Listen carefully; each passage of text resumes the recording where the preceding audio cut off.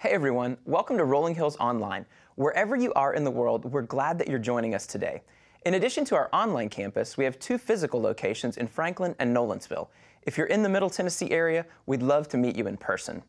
If this is your first time joining us, we would like to invite you to check out our New Here page at rollinghillscommunity.org. Here, you can find out more about who we are, what we believe, and what to expect when worshiping with us.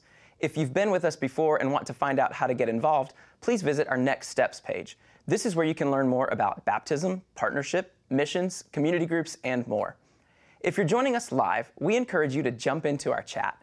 This is a great way to connect with our online community and further discuss today's message. In addition to the chat feature, you will find today's sermon notes and a link to the Bible so that you can follow along. Have something that you would like for us to pray with you about? Click the prayer request link at the bottom of the page. We would be honored to join you in prayer this week. If you feel called to partner with us financially, you can give online through the giving page of our website. Your support allows us to continue this opportunity to share the message of Christ around the world. So thank you.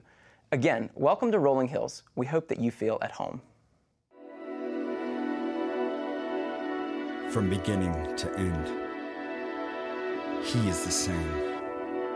From dawn to dusk, from death to life, He is eternal. He is sovereign. He is our teacher, our healer, our provider, our redeemer.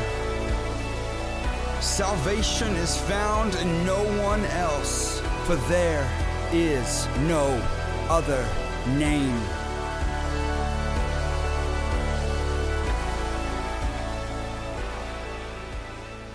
Name above all names. Name to be praised, name to be worshiped. You know, whenever you say the name Jesus, everybody in the world immediately thinks of something, right? Everybody in the world immediately thinks, and many people think, well, he was a good man, right? Jesus, good man. Or you think, oh, he was a prophet, right? Jesus, a prophet. Or they think, oh, Jesus, you know, he was a leader of a movement. But Jesus' name is so much greater. H.G. Wells, the noted historian, he made a list of the top 10 most influential men, the greatest men in history. Top 10, and number one on this list, Jesus Christ. But here's the thing, Jesus is so much more than a man. Jesus is a fully essence God. And his name tells us that there is something bigger at play here than just being a good man or a prophet or even the leader of a movement. His name literally means salvation. Yeshua, Jesus. Now we have a scripture memory verse in this series. It's Acts chapter 4. We're going to put it up here, Acts chapter 4, verse 12. And I want us to say it together because I want us to memorize this by Easter time. So on the count of three, you ready? 1, 2, 3. Salvation is found in no one else, for there is no other name under heaven given to men by which we must be saved. Isn't that awesome? No other name. The name of Jesus, salvation. Jesus, the very presence of God with us. Emmanuel, God with us. That Jesus stepped off the pages and into our mess and into our lives and into our world. Jesus came to reveal the heart of God. You know, God's name has always been important to him. I mean, because the name represents the character, the very essence of who God is. And so when you look at the 10 Commandments, right, you have, thou shalt not kill, and thou shalt not steal, and thou shalt not commit adultery, and don't misuse the name of the Lord our God. And you're thinking, okay, wait, I'm not supposed to kill anybody, I'm not supposed to commit adultery, but don't misuse the name of God? I mean, really, does that measure up? Yeah, because why? Because God, very essence is in his name. And sometimes we're so casual about that, right? I mean, people today use God's name as swear words or expletives. I mean, just kind of get casual about it. We forget. But when you look in the Old Testament, God reveals himself through his name. In fact, the very first time he met Moses, and Moses says, well, who should I go and tell him sent me? And he says, tell him I am who I am. My name. And that name is literally Yahweh. And to the Jews, it was so precious that they wouldn't even write the vowels. They would just say YHWH. They wouldn't even write the vowels for fear that they would misuse the name. But this is the personal name of God. It means the self-existent one. I am who I am. It's used 6,800 times in the Bible, Jehovah. But the Jews would only use it one time a year, on the Day of Atonement. One time a year at the temple would the name be said, Yahweh, I am who I am.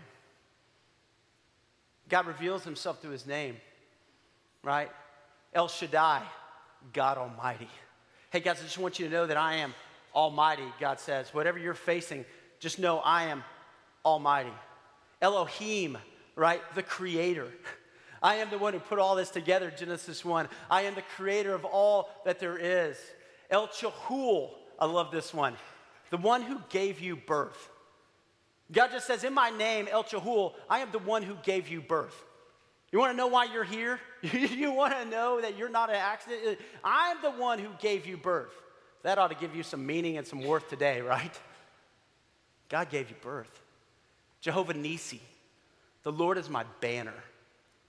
And the Lord is my protector, my deliverer. He is the banner over me. But two of my favorite names that God reveals himself as, one is this, Father. Galatians chapter 4, just Abba, A-B-B-A. And it literally means father. But even more than that, it means daddy.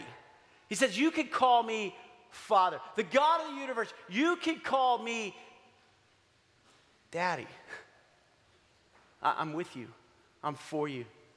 My other favorite name is Jehovah Jireh. Jehovah Jireh from Genesis 22, which literally means the Lord will provide. The Lord will provide. Think about that today. Jehovah Jireh is here. Jehovah Jireh is in this place. Jehovah Jireh stepped into your life and into this world through Jesus, the fulfillment of the provision. Jehovah Jireh, the Lord will provide. If you have a Bible with you this morning, I invite you up with me to the Gospel of John, John chapter 6. John chapter 6. New Testament, Matthew, Mark, Luke, and John, the four Gospels all talk about Jesus, right? And so we're walking through the Gospel of John. We've been through John 1 through 5, and we've seen that Jesus is eternal.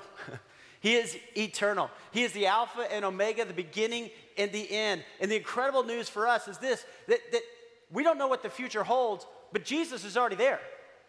I mean, he's already there, so we don't have to worry. He is there. He is waiting on us. He's saying, hey, I got this. We saw Jesus as sovereign. He's in control. And whatever you're facing today, just know God's got this. God's with you. God's for you. We've seen that Jesus is teacher. We've seen last week Jesus is healer. Pastor Nick did a great job unpacking Jesus as healer. Today we're talking about Jesus as our provider. Our provider. Next week we'll see Jesus as Redeemer, Palm Sunday, and then Easter Sunday morning we're going to celebrate as Jesus is the King of Kings and the Lord of Lords. And I'm so excited about it. But today I want us to see this. Jesus, our provider. So come with me to John chapter 6. Maybe you have a mobile device. You can access the scriptures, or hopefully you have a Bible. We have some free Bibles in the back. If you don't have a Bible, I'd love for you to take one. That'll be your Bible. Also, we'll put the scripture on the screen. So pick up in verse 1.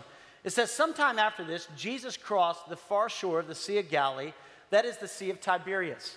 Now, Jesus did most of his ministry up in the northern part of Judea. He was up there around Galilee, and Galilee is beautiful. Big sea, kind of a lake, Sea of Galilee. It has rolling hills. I love that. You know, it's beautiful, right?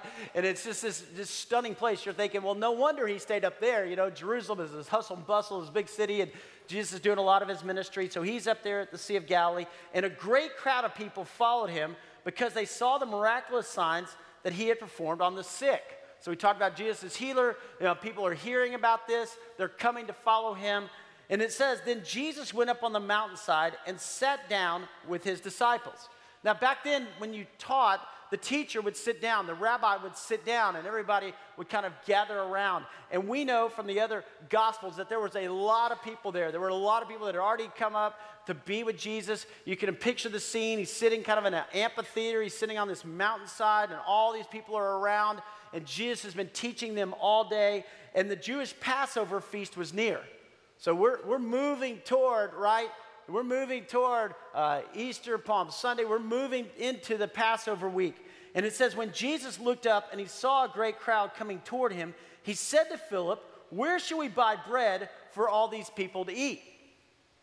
Now, notice this. He asked this only to test him, for he already had in mind what he was going to do. So he's testing Philip. Hey, Philip, what do you think? A lot of people here. How are we going to feed these people? But he already had in mind what he was going to do, but he was testing Philip. And look what Philip says. Philip answered him, 8 months' wages would not buy enough bread for each one to have a bite. Where does Philip's mind immediately go? Money, right? Jesus, are you crazy? Look how many people are here. We don't have enough money. We can't do this. 8 months' wages, they couldn't even have a bite. Come on, Jesus. Another one of his disciples, Andrew, Simon Peter's brother, spoke up. Here's a boy with 5 small barley loaves and 2 small fish. But how far will they go among so many? This little boy is like, hey, here's the discussion happening. He's like, hey, here's what I got. You know, I got these 5 loaves, 2 fish. And Andrew's kind of like, okay, thanks, kid. But, you know, really? I mean, look how many people are here. Well, Jesus said, have the people sit down. There was plenty of grass in that place, and the men sat down. Notice that. And the men sat down, about 5,000 of them. So there's 5,000. We call this the feeding of the 5,000, but it says that there were 5,000 men. Biblical scholars also estimate with the women and children there was probably about 15 to 20,000 people. 15 to 20,000 people that are sitting down. And Jesus then took the loaves, notice that part, gave thanks. Took the loaves, gave thanks, and distributed to those who were seated as much as they wanted. He did the same with the fish. And when they had all had enough to eat, he said to the disciples, gather the pieces that are left over. Let nothing be wasted. There's recycling. I love that. You know, it's great. So they gathered them, and they filled 12 baskets with the pieces of the 5 barley loaves that were left over by those who had eaten. 12 baskets. After the people saw this miraculous sign that Jesus did, they began to say, surely this is the prophet who is to come into the world. Jesus, knowing that they intended to come and make him king by force, withdrew again to a mountain by himself. The people are like, yes, we've been waiting for the Messiah. We've been waiting for the Messiah. We'll take care of all of the things that we need right now. Come on, and let's make him by force. But Jesus knew that his time had not yet come, right? There was still Palm Sunday to come. There was still Easter to come, so he withdraws by himself. Hey, I think there's some powerful lessons right here for us. Number one is this: God always provides for his people. God always provides for his people. Guys, this is who God is. This is the essence of who he is. He always provides. If you go back in the Old Testament, and remember the New Testament, Jesus said, hey, I've not come to abolish the law. I've come to fulfill it. So it doesn't like go, hey, now we got the New Testament, we don't need the Old Testament. No. We see God revealing himself all the way throughout. We see Jesus as the fulfillment of that. But if you go back in the Old Testament to Exodus 16, there is a time when the children of Israel are coming out of this land of slavery, out of Egypt, and God delivers them, and they're getting ready to go into the promised land, and then they get scared. And God, you can't conquer those giants. And they fail to trust God. And so God says, okay, I want you to live in the desert for a little bit till you learn to trust me, till the whole unbelieving generation dies off. And while they're in the desert, what does God do? He provides for his people. And they wake up every morning and they go outside of their tent and there is manna on the ground. And they scoop it up, this manna, which literally means, what is this? And they have bread to eat. There are quail that come and they have meat to eat. God supplies his people. God provides for his people. Now here's the cool part about manna.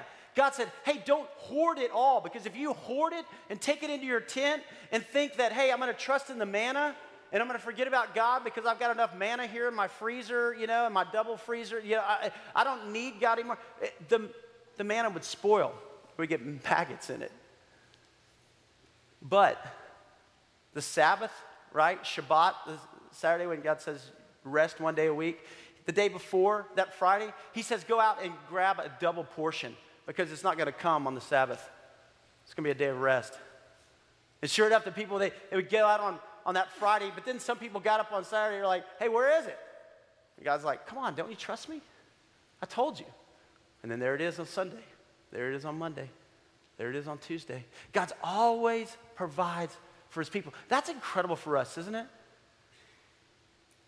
You ought to just take solace in that fact that God's always going to provide. It's who he is. It's his character. It's his nature. Second thing I think we see is this, is that Jesus, when he comes on the scene, he invites us to ask God.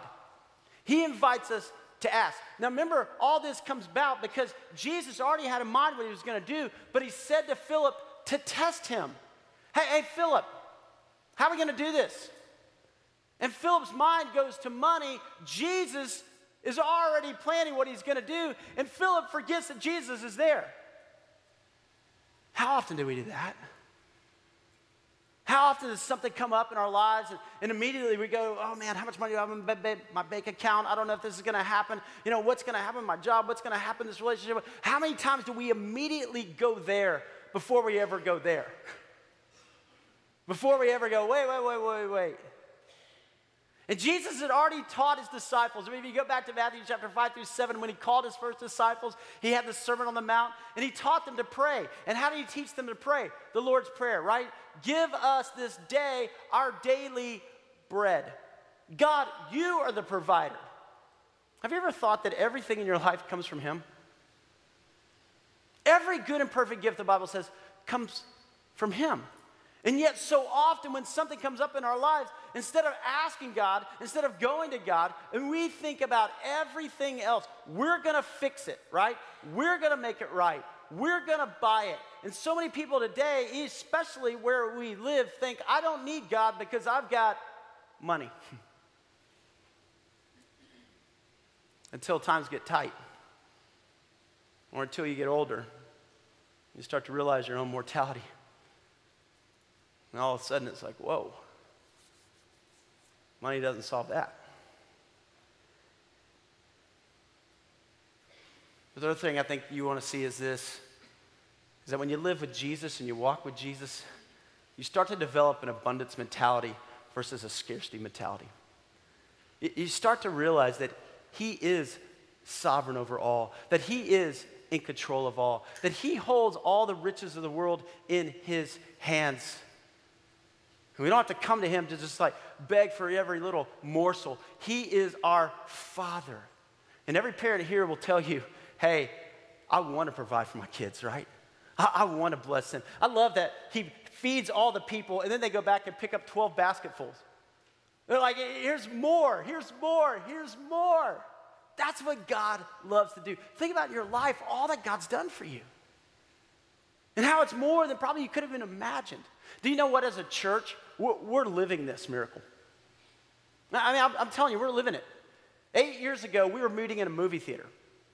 We were meeting in the movie theater in Cool Springs, and so if you weren't here at that time, whenever you go to the movie theater, you're just like, hey, this is where we used to be, right? We met here. We met in the movie theater for 5 years as a church. Every week, set up, tear down, you know, and we were there, and we started to realize, hey, where are we going to go?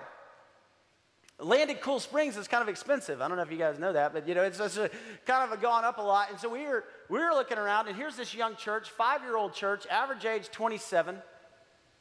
That's how old most of the people were in the congregation. We had a few hundred people that were coming back then. And God just said, hey, take an offering, because I've got something really big. And we were going, God, we have no money in the bank. I mean, but we're going to trust you. We're going to trust you. A lot of you guys, you remember this. But on one Sunday, we asked the church, we said, just stretch. Just bring whatever we can, like the little boy with the fish and the loaves. Let's just put it in the hands of Jesus and let's watch what happens.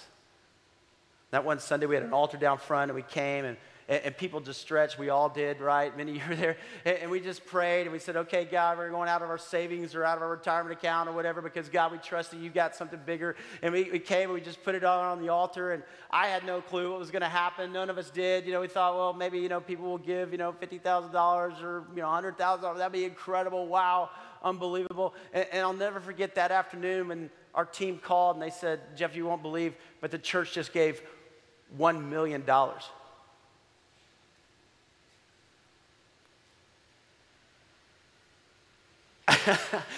I couldn't believe it. Because you see, it's only God. And there wasn't enough people in there. It just didn't make sense. It didn't add up. There was no possible way. And God goes, watch this. We're sitting in this. This is what God did, and God still does.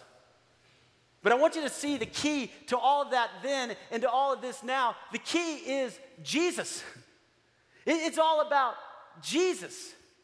And sometimes we can fall in love with the gifts in our own personal life, and we can miss the giver.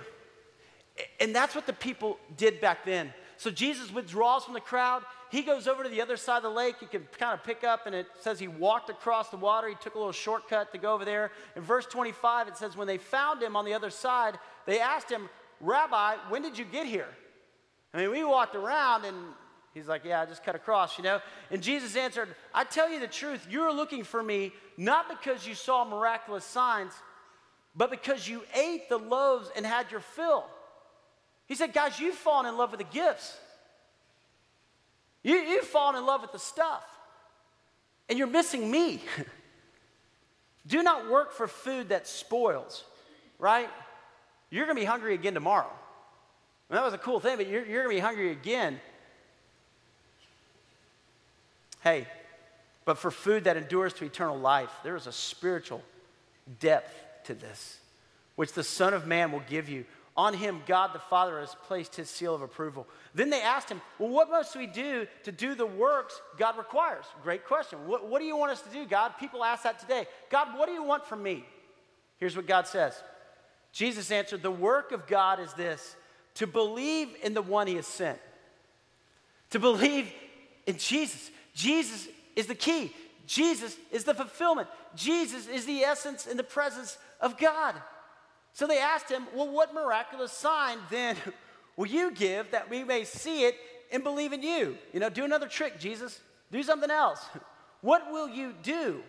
Our forefathers ate the manna in the desert, as it is written. He gave them bread from heaven to eat. Jesus said to them, guys, listen, I tell you the truth. It is not Moses who has given you the bread from heaven. I got to stop there just for a second because, see, the people were going, hey, Moses is the one who gave the manna. No, Moses was simply a conduit of God's blessing to his people. Moses was simply the provision that God was working through to take care of his people. But the people looked back and they went, look what Moses did for us. And I think we can do that sometimes too, right? Well, my company, man, they just gave me a big raise. Well, my company gave me a big bonus. Or my parents gave me this inheritance. Or my friends did this for me. No, listen. They were a conduit, but everything comes from God. Don't forget that. Everything comes from him. And the people started attributing it to Moses. And Jesus says, I tell you the truth, it's not Moses who's given you the bread from heaven, but it's my Father who gives you the true bread from heaven. For the bread of God is he who comes down from heaven and gives life to the world. Sir, they said, from now on, give us this bread. And Jesus said, I am. I am the bread of life. It's who I am. Now notice that I am. What is that? Yahweh. The personal name. I am the bread. I am the provision. I am the one who meets your every need, your deepest need. I am. Wow. Well, some people didn't like that. They just wanted more bread to eat and fish. They wanted more cool tricks. And it says in verse 66, from that time, many of his disciples turned back and no longer followed him. From that time, some of the crowd said, peace out. We wanted the cool thing over here. We don't want to follow you. We don't want to trust you, Jesus. And Jesus looks at the 12, the disciples. He says, you guys want to leave too? And they go, you're the one who has the words for eternal life. Where will we go? And that's one of the saddest verses in the Bible to me, that verse 66, where many times, the people turned back and didn't follow him because I think the crowd missed out on this life with Jesus. They missed out on the more amazing things even to come. They settled for this and they wanted this when Jesus was saying, there's so much more. There's immeasurably more. You follow me, it's going to be incredible. And they're like, no. We just want this, and we're not going to follow unless you do this again. And Jesus is going, I got something so much bigger. Follow me. Trust me. Hold on to me. And I would say to all of us, man, let's don't be a part of the crowd. Let's be disciples. Let's follow Jesus wherever you call, whatever you say, we will follow and we will go. I want you to see some things. Number one is this. I want you to understand this. We must distinguish between needs and wants. If we are to know Jesus as provider, we have to distinguish in our lives between needs and wants. Now, if you're a parent, you know this is one of the most challenging things to teach your kids, isn't it? How many times your kids go, Dad, I need this app, right? Dad, I need this, right? They have all the emotion in their heart, Dad, I need this game. Dad, I need this American Girl doll, right? Dad, I need these baseball cards, right? Dad, I need. And you're like, no, you don't need. Let's talk about need. Now, I, as your dad, want to provide that for you. I want you to have things. I want you to enjoy life. But that's not a need. And you know why I think it's so hard for us to teach that? Because it's hard for us as well, right? It's hard for us to distinguish between needs and wants in our own life. God, why haven't you come through? Why didn't you answer this prayer? You know I need this. And God's going, hold on. I'm your Father. I know what you need. Trust me. What happens so many times in our lives, we focus on what we don't have instead of what we do have. Have you ever noticed that? Maybe it's all the marketing and the advertisers in the world today, but we focus on what we don't have. And when we focus on what we don't have, think about this. When you focus on what you don't have, what does that lead to in your own life? A fear of missing out, jealousy, envy, anxiety. I don't have that. But when you focus on what you do have, what does that lead to? Thankfulness, joy, contentment. And think about what God does for you every day. Would you just take a moment and think about this? Think about what God does and provides for you every day. Air to breathe, shelter, food, and a lot of it, clean water, family, friends, community, God's presence, joy, peace. You see, one of God's incredible promises in Philippians 4:19 says, and my God will supply all your needs. He will meet all your needs according to his glorious riches in Christ Jesus. It's a promise from him. And it's a promise that every one of us can say, if I'm honest and I look at my life, God is doing it every day. And that's why he says in Philippians 4:6 and 7, do not be anxious for anything. Are you anxious today? Is there something in your life that you're anxious about? Do not be anxious about anything. But in everything, through prayer and petition, right? Ask. It's okay to ask. Through prayer and petition with thanksgiving. Hey, don't forget what he's done. Be thankful. With thanksgiving, present your request to God. And I love this, the peace of God will transcend all understanding. Will guard your heart and your mind in Christ Jesus. Guys, that's awesome. You want peace, you just start thinking, look at what God's done. About 6 weeks ago, we were in the Amazon for our pastors' conference, and we go down, we have these jungle pastors. They come from all over the Amazon, and I love, a friend of mine says, we go down to teach them theology, and they teach us about Jesus, I mean, these guys just love Jesus. And they're in these villages throughout the Amazon. Some of these are big villages. 40, 50,000 people, and they've got these churches there, but they've never been to seminary. They haven't had all this formal training, but man, they just love the Lord. And this one pastor, Daniel, came. It was his first time to ever come, and his wife, they both came together, and he told our director when he came, he said, hey, I can't read. And she was like, well, can you hear? He's like, yeah. He's like, well, she's like, you'll be fine. You'll be great. You can take no, you'll be fine, right? You're going to hear all kinds of things. His wife reads. And so his wife reads all this. She tells him this, and he preaches and he teaches. He does all these things. He's just a great man. Well, he could play the guitar. He learned at a young age, but he lost this guitar that he had. So he's kind of made this homemade guitar. And he wanted to bring it, but his wife said, you can't bring that. Come on, you want that. And he's just always asked God, I just want a guitar. I want a guitar. And so he comes. We have all these people at this conference, and there's an organization here that takes musical instruments, and it's called Instruments for Missions. And so people, whenever they're done, their kids grow up and say, well, I really don't want to play guitar again, And so they donate these instruments, they refurbish them, and they send them with mission teams all over the world. So we took a couple of guitars and we went down there. Now, we had no idea that Daniel, that was a dream he'd been asking God about for a long time, that he could have a guitar. So we get down there, and the last day, Daniel's had this incredible time, this incredible experience, and all these pastors there, and we did a drawing. We did a drawing for this guitar. And we reach in and we pull out, what name do you think we pulled out? Daniel. And Daniel comes up, and he just jumps out of his seat, but he comes up on stage and he takes the guitar, and the first thing he does is this. And he just puts his hands up. And I stood there and I just went, whoa. Whoa. This guy just realized, man, it came from the Lord.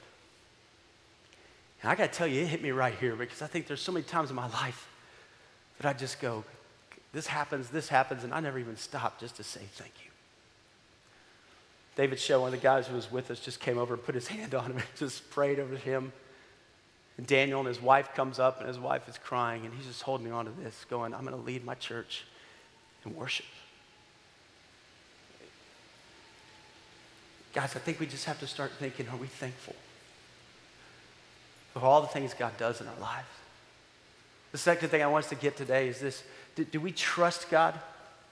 We got to learn to trust him. Philip was being tested here, right? And I think that God comes along, and there's times in our lives that he tests us. I tell my kids all the time, they're like, I got a test this week. I'm like, isn't that great? You get to see how much you're learning. And they're like, stop it, Dad. They roll their eyes. I don't know if anybody else gets the eye roll, but I'm like, well, I'm already graduated. I don't care. It's like, but it's like, so they do that, right? But I do think spiritually that there are tests that come in our life. I think there's times that God just tests us, like he did with Philip, like he did with a guy in the Old Testament named Abraham. Remember Abraham? God says, hey, leave your country and your people and go to a land I will show you. And Abraham goes, okay, I'll do it. I'll follow you, God.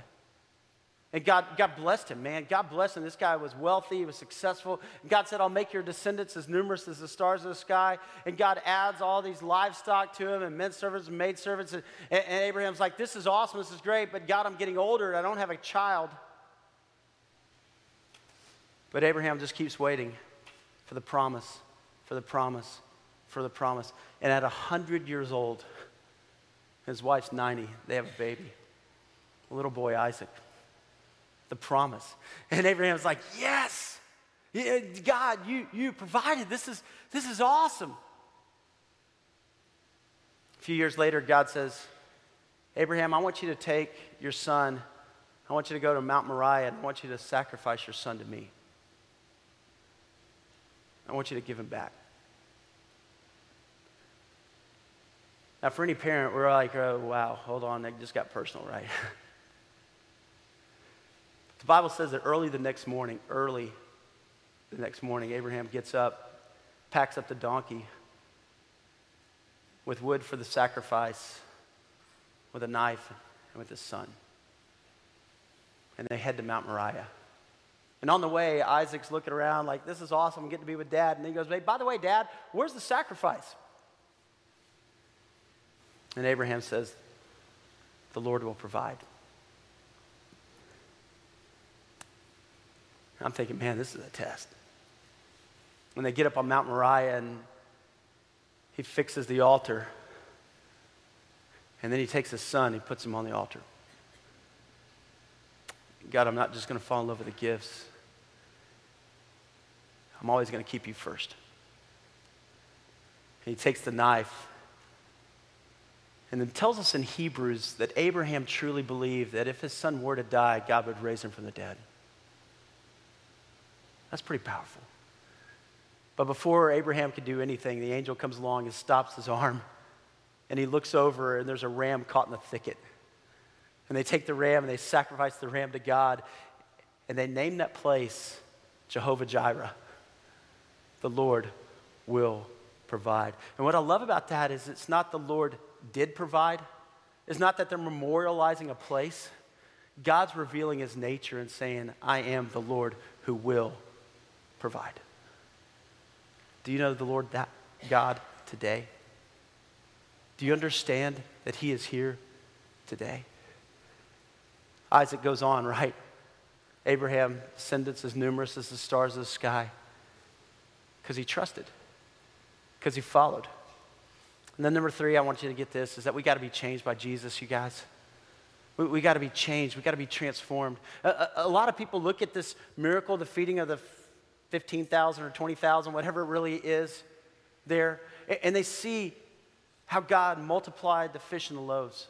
But a lot of scholars believe this, that as that little boy went up and gave the bread and the fish, that as the food was coming around, that other people who had come that day to hear and who had food with them and who were hoarding it began to open up and begin to share as well.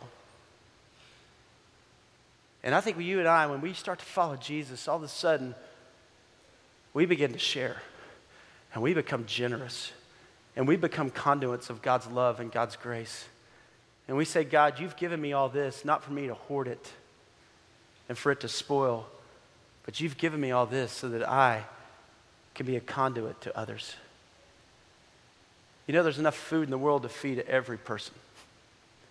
And there's still people starving today. There's enough water in the world. There's enough love in Christ and forgiveness and hope and joy. But we become the hands and feet of Christ. So I just want to ask you, where are you today? Do you know Jehovah Jireh? Do you live with a heart of gratitude? Do you recognize that everything you have comes from him? Here's what I want us to do. I just want you to put your hands out like this, just open hands. Our response time today, Jeff's going to come and lead us. You know, the Quakers would pray like this, with just open hands to the Lord and saying, God, everything I have is yours.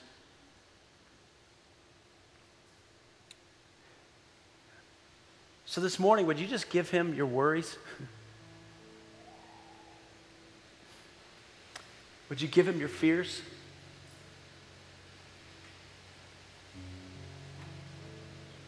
Would you give him your life?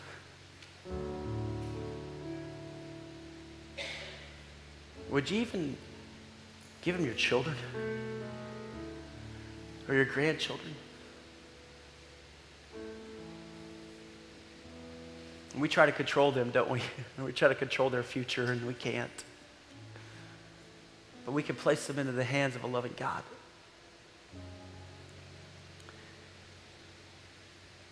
And this morning, maybe God's calling you to receive, to just receive his love, to receive his grace, to receive his forgiveness. So, Father, here we are, your disciples. And we've come this morning to recognize that every good and perfect gift comes from you. And we come with grateful hearts today, God. And we admit sometimes we fall in love with the gifts and miss you. And so today, God, I pray that you would just reorder our priorities and reorder our heart.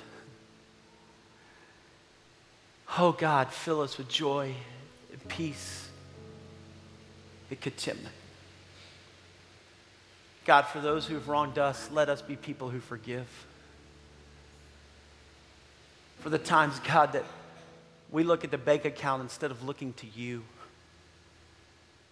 Lord God, the times that you bless and we give the credit to somebody else, Father, today we just want to come and just lay it all at your feet and say it's all about you, Jesus, Jesus, Jesus. You are my provider. You are my hope. You are the bread of life. Thank you. And it's in your name, Jesus, that we pray and that we worship. Hey everyone, thanks again for joining us today. We hope you enjoyed the service, and we want to encourage you to reflect on today's message throughout the week. Here at Rolling Hills, our goal is to raise up a community of disciples to be the hands and feet of Christ, and we hope that you will partner with us in doing so. How do you do that? Well, here are several ways. First, join us every Sunday, either online or at one of our physical locations. Join us as we worship our God and learn more about Him and His plan for us. Second, get connected. Check out our Next Steps page on the site to find out how you can engage with us further by serving or joining a community group. And lastly, we want to invite you to partner with us financially. You can do that online through the giving section of our site. All tithes and offerings go to support our ministries both locally and internationally, enabling us to impact lives and share God's Word. Again, we are so glad you joined us today. Have a great week.